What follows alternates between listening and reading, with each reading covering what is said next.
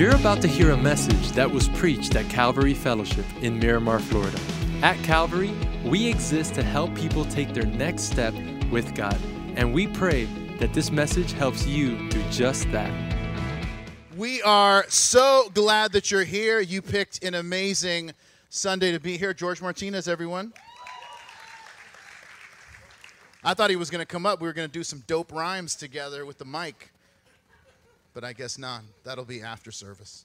So anyway, you guys, you picked an amazing Sunday to be here because you're in for a treat. So just so you're aware, we have a very special speaker. And Dr. Frank Turek is not just the founder and president of crossexamine.org, but he is speaking all over the place, all over the country and all over the world, talking about the truths of the Christian faith. And I'll tell you this, before I got to know Dr. Turek, he was really in many ways a mentor from a distance for me.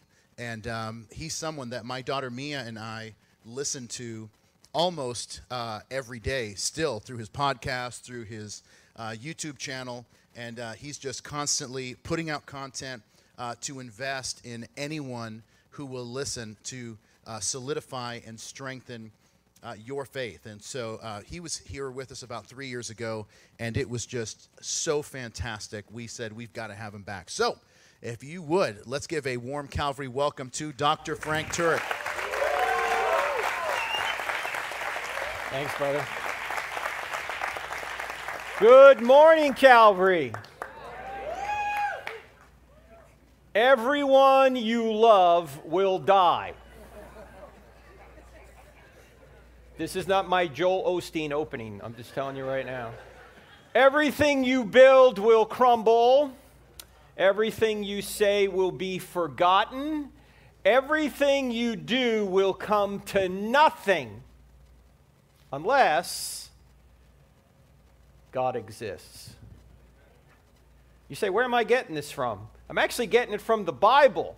Solomon, who, as you know, wrote many Proverbs, also wrote the book of Ecclesiastes, which basically says life is meaningless without God. In fact, here's what Solomon said. He said, meaningless, meaningless, says the teacher, utterly meaningless, everything is meaningless. What does man gain from his labor at which he toils under the sun? Generations come and generations go, but the earth remains forever. He goes on to say, I toil my whole life, I get a bunch of wealth, I then die, I leave it to somebody else, and then he dies. What's the point? What is the point of life? Why are we even here? How about you? Bored? Here in sunny Florida? What's life all about? Is it meaningless? I mean, eventually, you're going to die. Then what? What's the point? How do you find hope? How do you find identity? That's what our culture appears to be struggling with right now. So what I want to do is talk about how can you find hope and identity? Look, you can only have two things in life. You can have hope or despair. Unfortunately, there's a lot of people that appear to have a lot of despair in our culture. Suicide is up. Alcohol use is up. Divorce is up. All indicators of unhappiness. Why is that? What we're going to try and do are three things. First thing, we're going to talk about three possible paths that you can take to find hope and identity. Then we're going to talk about three seductive traps that you might get caught in if you're not careful while you're looking for hope and identity. And then we're going to talk about the one biblical answer. How do you really find hope and identity? So we're going to start here at point one, the three possible paths. You guys ready to go? You guys ready to go? Yeah. All right, good. There are three ways that you can find hope and identity. You can either look out to other people, you could look into yourself, or you could look up to God. Now, I'm leaving one way out. I don't think any of us wants to look down to Satan, okay? But you can either look out, get your guidance from other people, you can look in, look at your heart, see what your heart tells you, or you can look up to God. And different cultures have said different things about this as to which of these three paths is the right way. Ancient culture said, you look out to your family. You follow your family.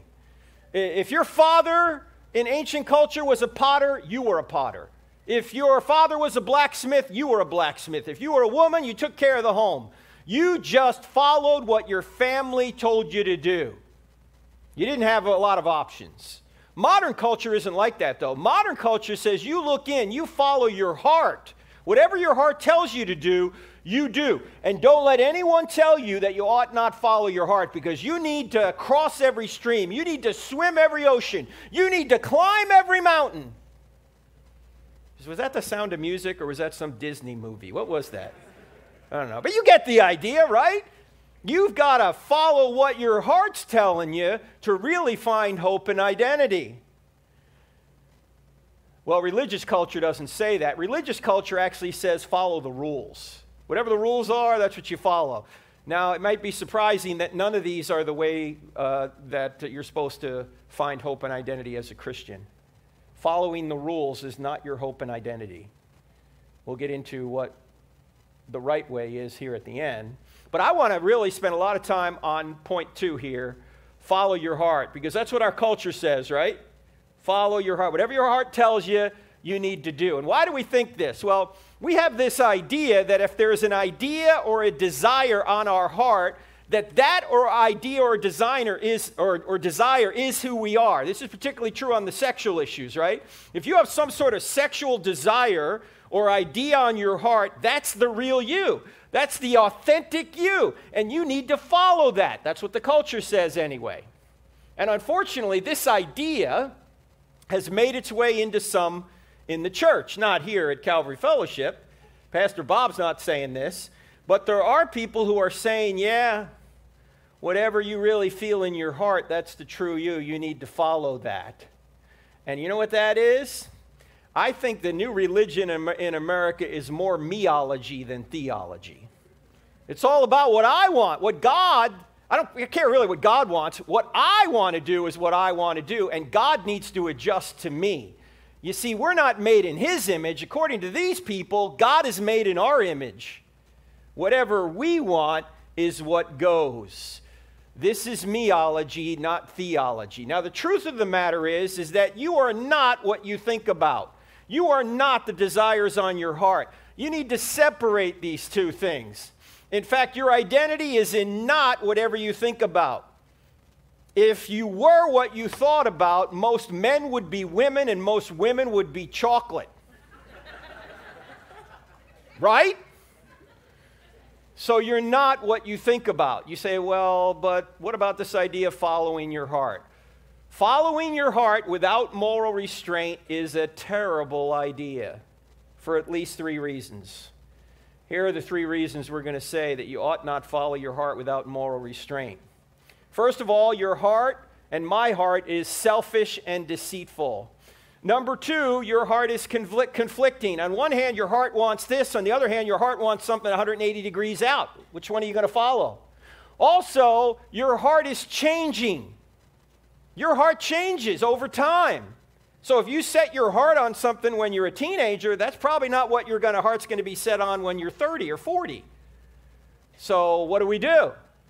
So let's look at each one of these 3 in order. Our hearts are selfish and deceitful. And to illustrate this, suppose you got up this morning to get ready to come to church here, and you went into the bathroom to get ready, and you looked into the mirror, and you saw that there was a sign attached to your head, and it transmitted your every thought in big LED letters. You couldn't turn the sign off. You couldn't cover it. No matter where you went, everybody could read every thought that came across your mind. Would you be sitting here right now if that was the case for you? No. I wouldn't be up here either. Why? Because our hearts are evil. This is why God had to bring a great flood, by the way.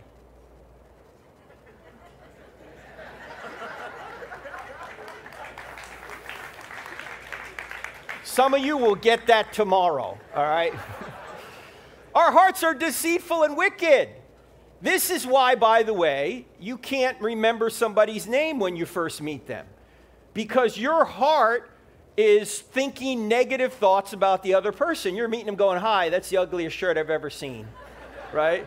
Where'd you get that haircut? Walmart? I mean, you're not thinking positive thoughts. You're judging them. You're thinking negative thoughts. You may have been thinking, do I even want to know this person? Can this person help me in some way? If not, I don't really care, right? Unless your mind has been renewed by Christ, your heart is evil, selfish, and deceitful. And even when it has been renewed, we still have a sin nature. I mean, we know this with kids, right? It's easy to be bad, it's hard to be good. You don't have to teach a 2-year-old to say mine. He already knows that. You have to teach a 2-year-old to share, right? Because our hearts are bent toward evil. And the scriptures talk about this a lot. In fact, Jeremiah put it this way: the heart is deceitful above all things and desperately sick. Who can understand it? Jesus said something similar when he said, it's not what goes into a man that makes him unclean, it's what comes out of a man. The desires and thoughts of his heart. He talks about theft, sexual immorality, jealousies, all sorts of evil that comes from inside, comes inside to outside. Our hearts are evil. And this is universal. You might think, oh, I'm a pretty good person. No, you're not.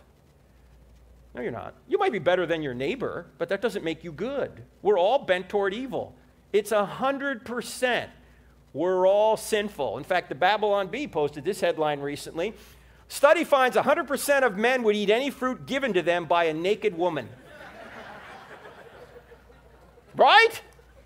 Man, you know you wouldn't do any better than Adam, would you? You'd have taken the fruit too. So would have I. Why? Because our hearts are evil. We're selfish. We want what we want when we want it. Follow your heart without moral restraint is terrible advice.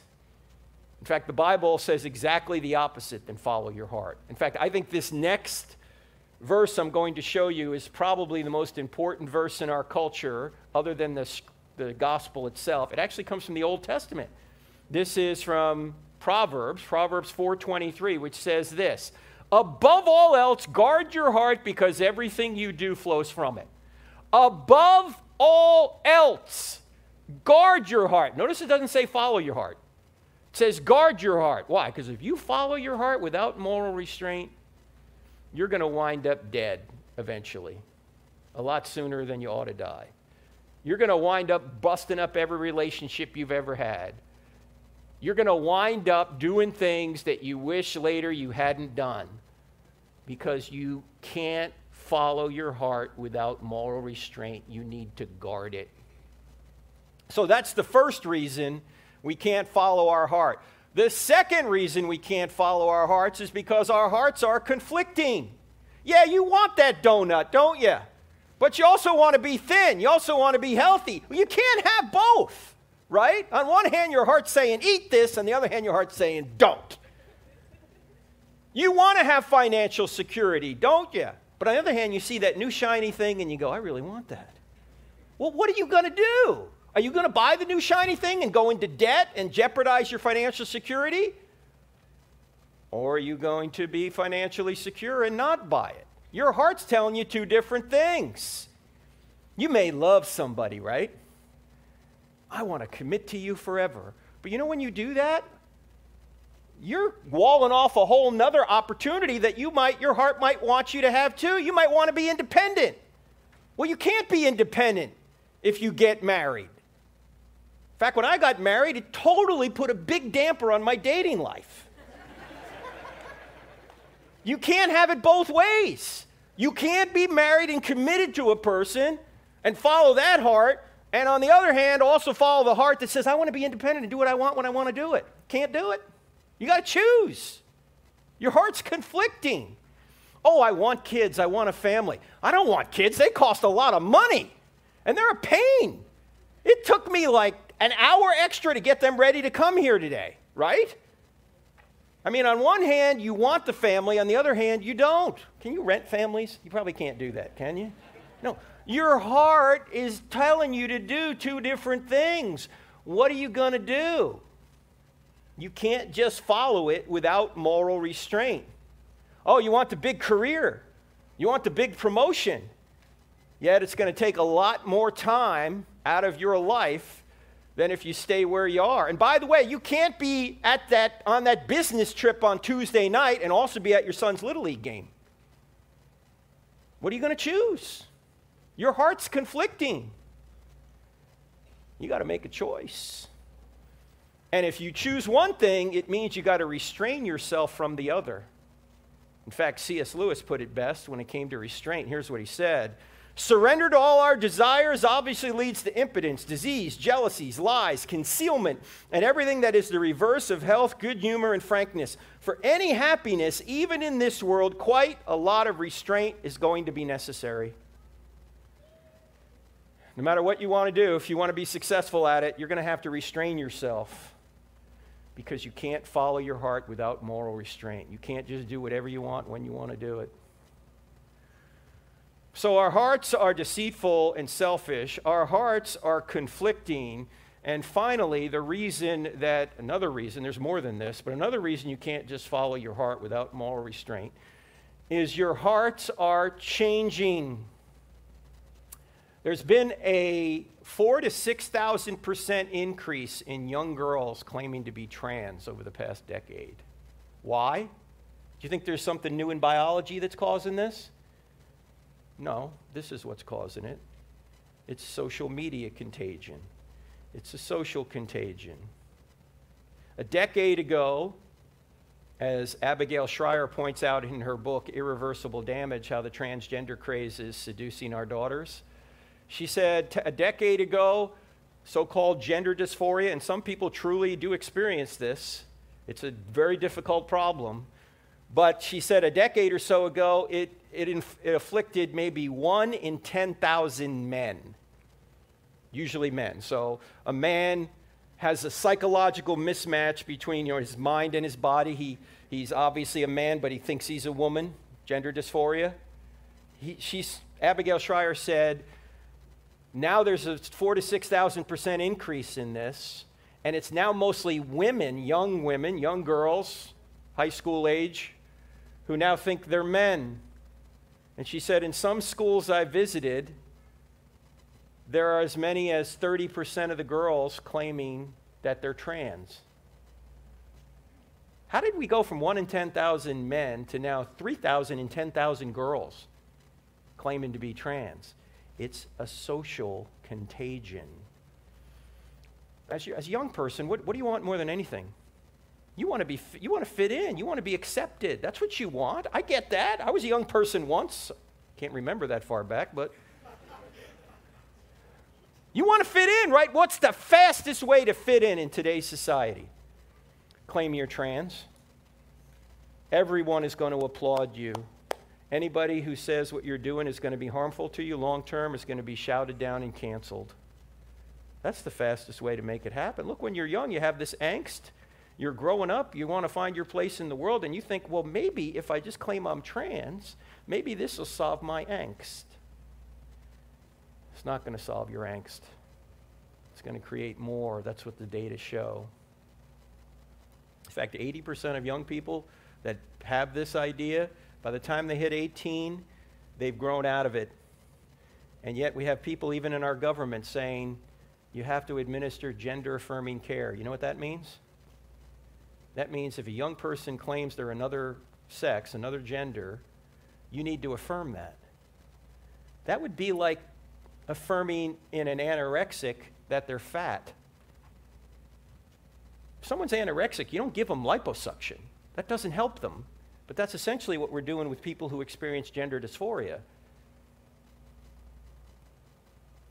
We are changing them forever now with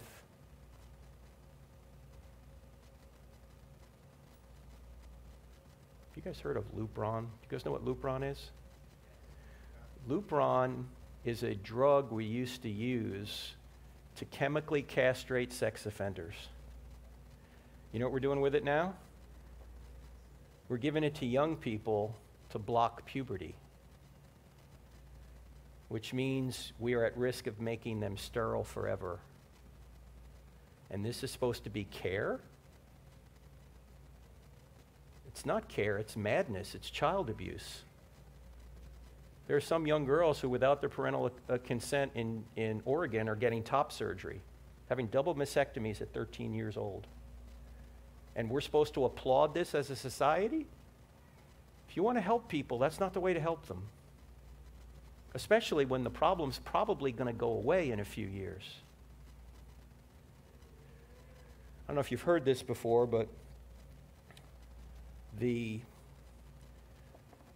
folks who are claiming that gender is completely fluid, that transgenderism shows that gender is fluid, that's not true. Why? Transgenderism presupposes fixed genders. Because if I'm a man, but I think I'm a woman, I have to have some idea of what a man is and some idea of what a woman is to know the difference. Secondly, I also, if I want to make the so-called transition, I have to have some idea what a man is and some idea what a woman is in order to make the transition. And the reality is you can change your psychology, you can't change your biology. And yet we're telling young people they can do that. That's a fantasy world that actually is hurting people everywhere. And if we truly love them, we're going to tell them that. I don't know if you've also noticed, but within the LGBTQ community, there's a bit of a civil war going on. Why? Because if the T's have their way, that gender is completely fluid, the L's, the B's, and the G's don't exist. Why? How can you be a lesbian, gay, or bisexual if there are no genders? You can't. The feminists aren't too happy with this either. Why? Because if there are no genders, there are no women. And if there are no women, there are no women's rights. This is completely internally contradictory. And yet, many of us are just going along with it. We're not helping people when we do that, ladies and gentlemen. We're not loving them. Love does not require approval. We think love requires approval. No, love does not require approval. In the passage that everybody reads at their wedding but nobody obeys, 1 Corinthians 13, what does Paul say? Love always protects. Love rejoices in the truth. Love perseveres. That means you can't approve of things that are going to hurt people. I mean, how many parents do we have in here? All right, how many former children do we have in here? Okay, that's everybody, right? If your parent approves of everything you want to do as a child, is that parent loving? No, the parent is unloving. If you want to love somebody, you need to stand in the way of evil, not applaud it.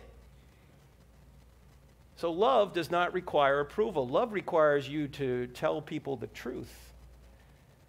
In fact, even people who are very liberal politically and are even atheists like Bill Maher are starting to get this. You guys know who Bill Maher is? A number of years ago, I was on a show, Politically Incorrect, a few times, and a month or two ago, he had a segment called Along for the Pride. And he was pointing out how different generations claim to be LGBTQ in increasing numbers. And he says, if this trend continues, we'll all be gay by 2060. Okay? What's he pointing out? He's pointing out that this is a social contagion. It has nothing to do with biology. It has everything to do with people being applauded for claiming to be a certain way, to have a certain identity. And he says we're not helping people by claiming they're all in the wrong bodies. By claiming that whatever they think they are, they are. In fact, he said, when I was a kid, I wanted to be a pirate. It's a good thing my parents didn't take me for eyeball removal and peg leg surgery.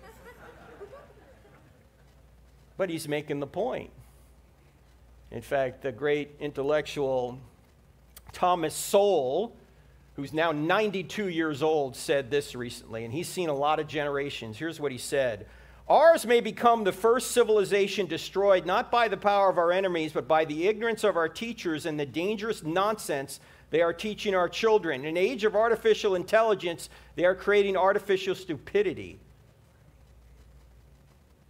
Now, this is not an indictment on all teachers, ladies and gentlemen, but it's certainly an indictment on some who are against the parents' wishes, trying to affirm these young, confused people in gender dysphoria.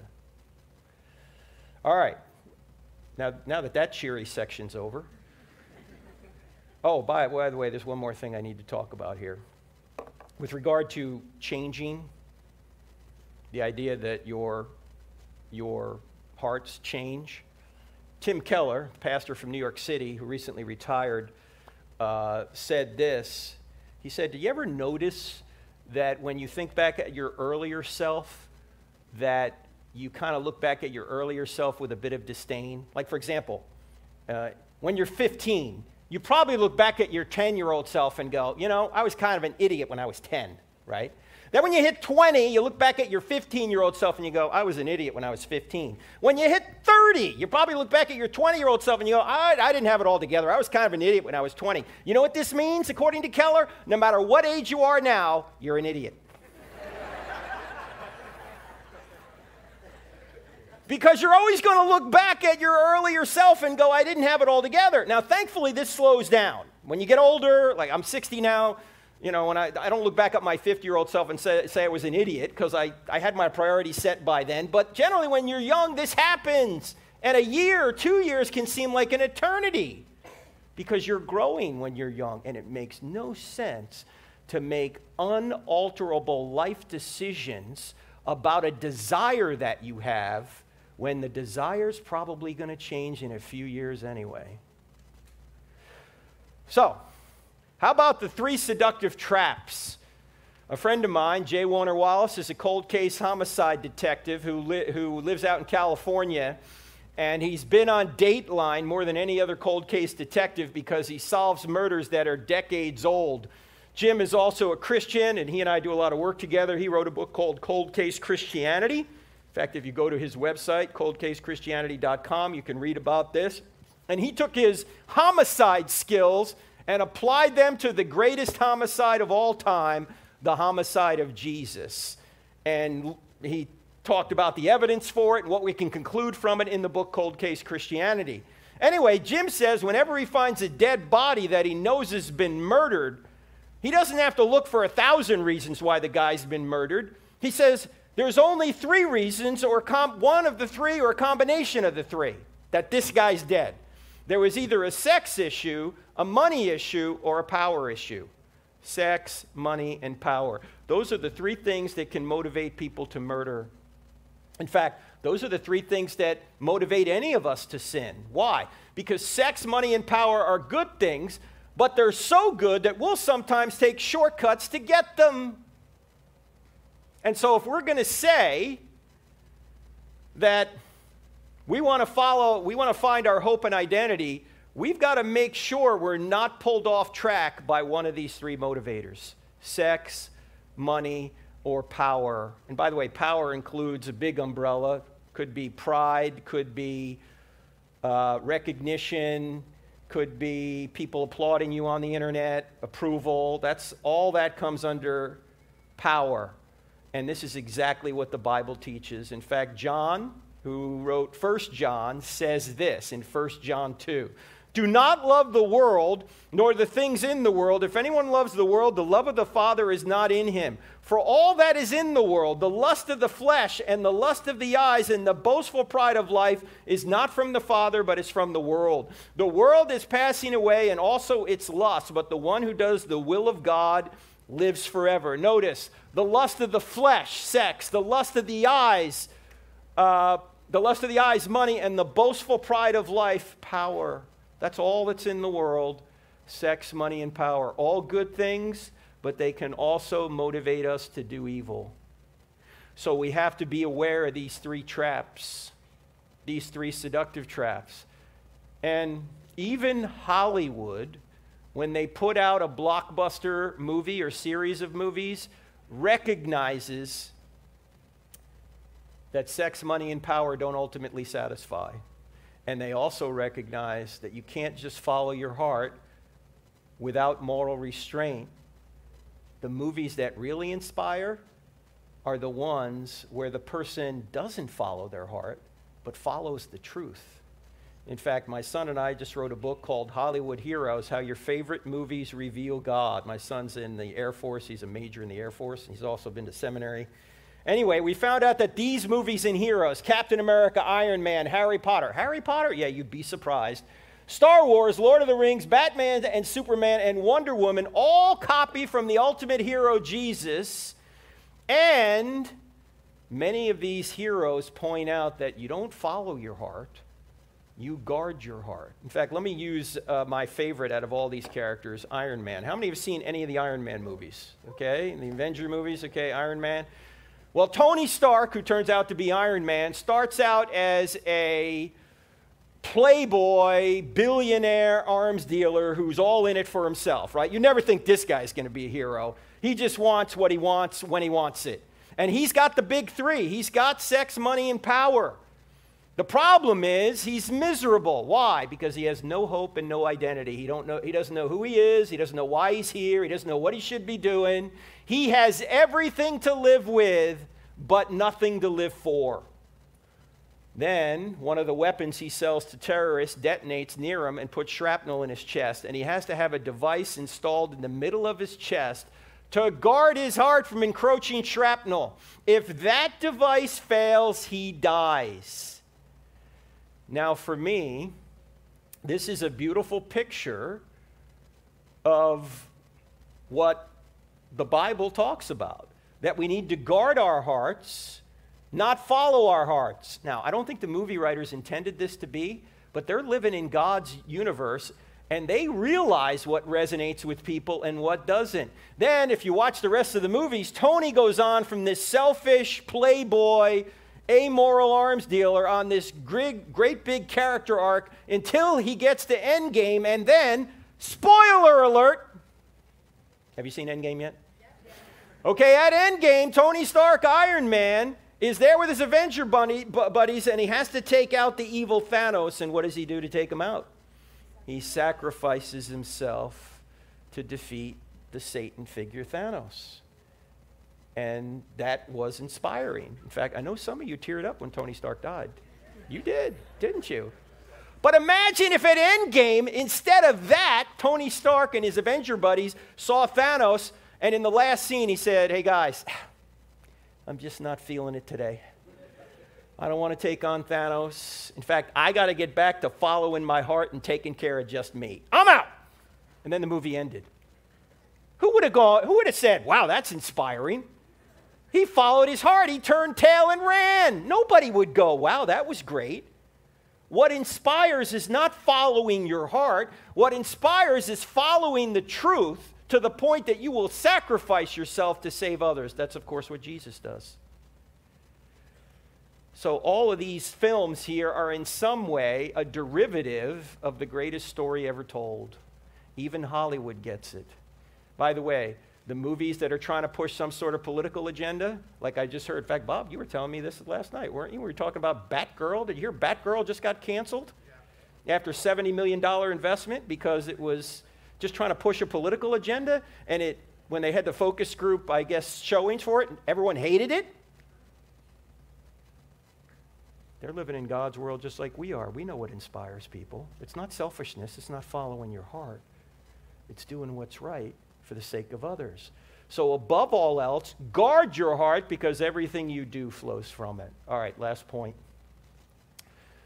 What's the one biblical answer? We know we got three possible paths, out, in, or up, three seductive traps, sex, money, and power.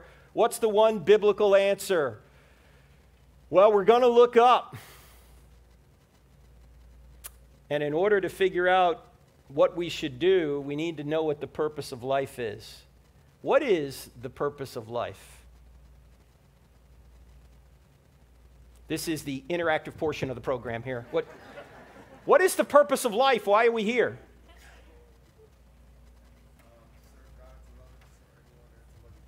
Serve God and what? Serve God to love Him and serve and love others to love one another. Close. I hope I got that close. Anyone else? Glorify God. Where does the Bible say that? That's the Westminster Confession. I'm not saying it's false, but what does it even mean to glorify God? Oh, you guys are sounding like Charlie Brown's teacher right now. I think Jesus told us what the real purpose of life is when He prayed in the great priestly prayer, his high priestly prayer in John 17. He's praying for us. Here's what he says. Now this is eternal life, that they, meaning us, he's praying for us, that they may know you, the only true God, and Jesus Christ whom you sent. In other words, the purpose of life is to know God. And he doesn't just mean intellectually. Just, oh yeah, I know that God exists. See, there's a difference between belief that and belief in. Belief that is just intellectual. Belief in is not only intellectual, but personal, volitional. You can know that something's true, but still not trust in it, right? We know this in relationships, don't we? There's a difference between belief that and belief in. When I first met my wife 37 years ago, I got evidence that she would be a good wife, but all the evidence in the world didn't make her my wife. I had to take a step of trust in her to ask her to be my wife. And in a momentary lapse of judgment, she said yes. See? That's the difference between belief that and belief in. In fact, even James, the half-brother of Jesus, who wrote that little book in the New Testament called?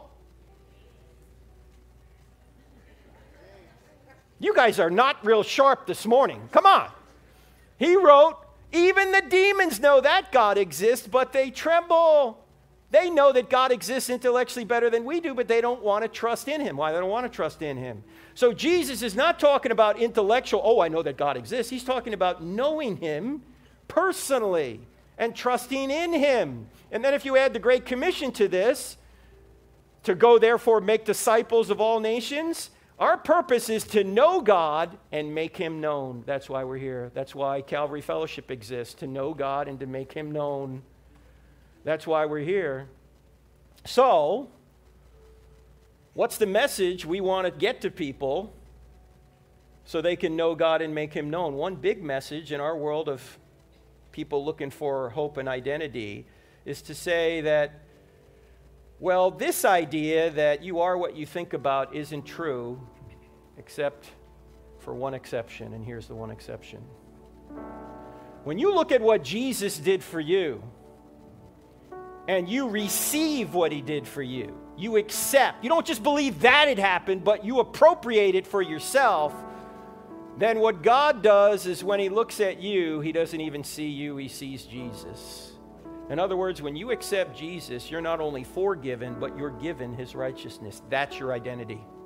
Your identity is what he did for you, not what you do for him. And in our culture, we're all trying to achieve our identity. Stop trying to achieve your identity. If you have to achieve your identity, all the pressure's on you. And there's always somebody that can do it better. And if you put your identity in something temporal, that's going to go away. If you put your identity in another person, like some other person's going to complete you, what happens if that person doesn't meet your expectations? He or she won't because they're fallen. What happens when they leave you? What happens when they die? You no longer have an identity? If you put your identity in your job, what happens when you lose your job? You no longer have an identity? If you put your identity in your sexual preference, what happens when you're no longer sexually preferred? You no longer have an identity? No, your identity is not in something you achieve. Your identity is in what you receive. You don't achieve it, you receive it. And John, who was an eyewitness of Jesus and wrote a biography we call the Gospel of John, said this.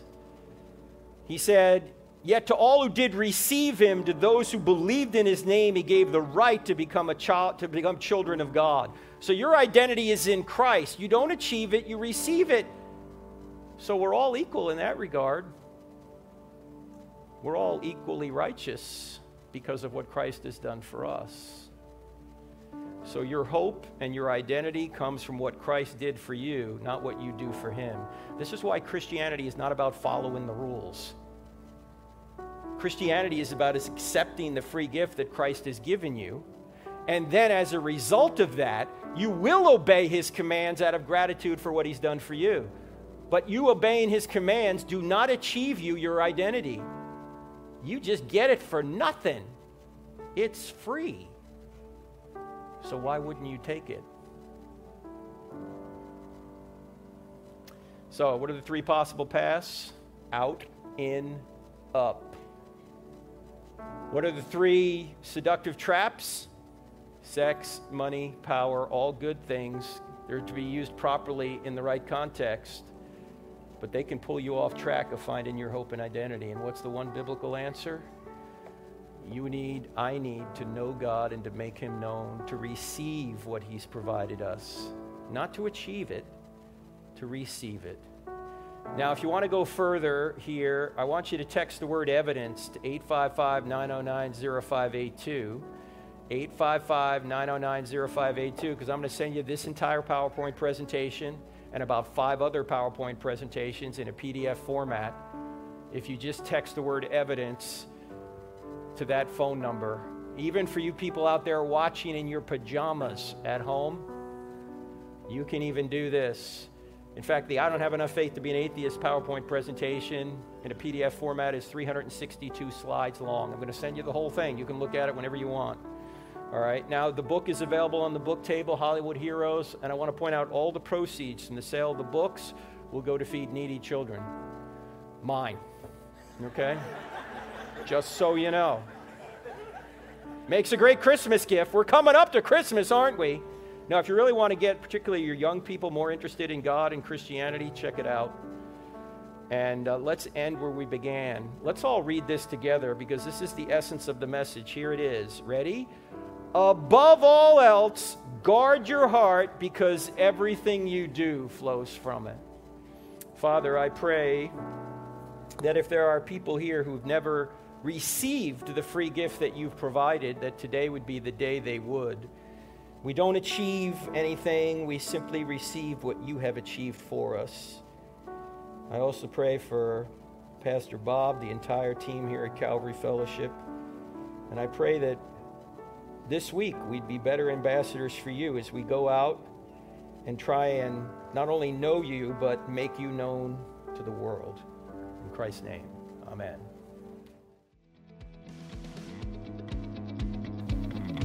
Thanks for listening to today's podcast. If today you made a decision to follow Jesus, congratulations. It's one of the best decisions you've ever made. And we as a church want to help you with your next steps. You see, we have a free gift we'd like to give you. And in order for you to receive that gift, all you have to do is visit mycalvary.com/begin. Don't forget to tune in next week for our next podcast. God bless you.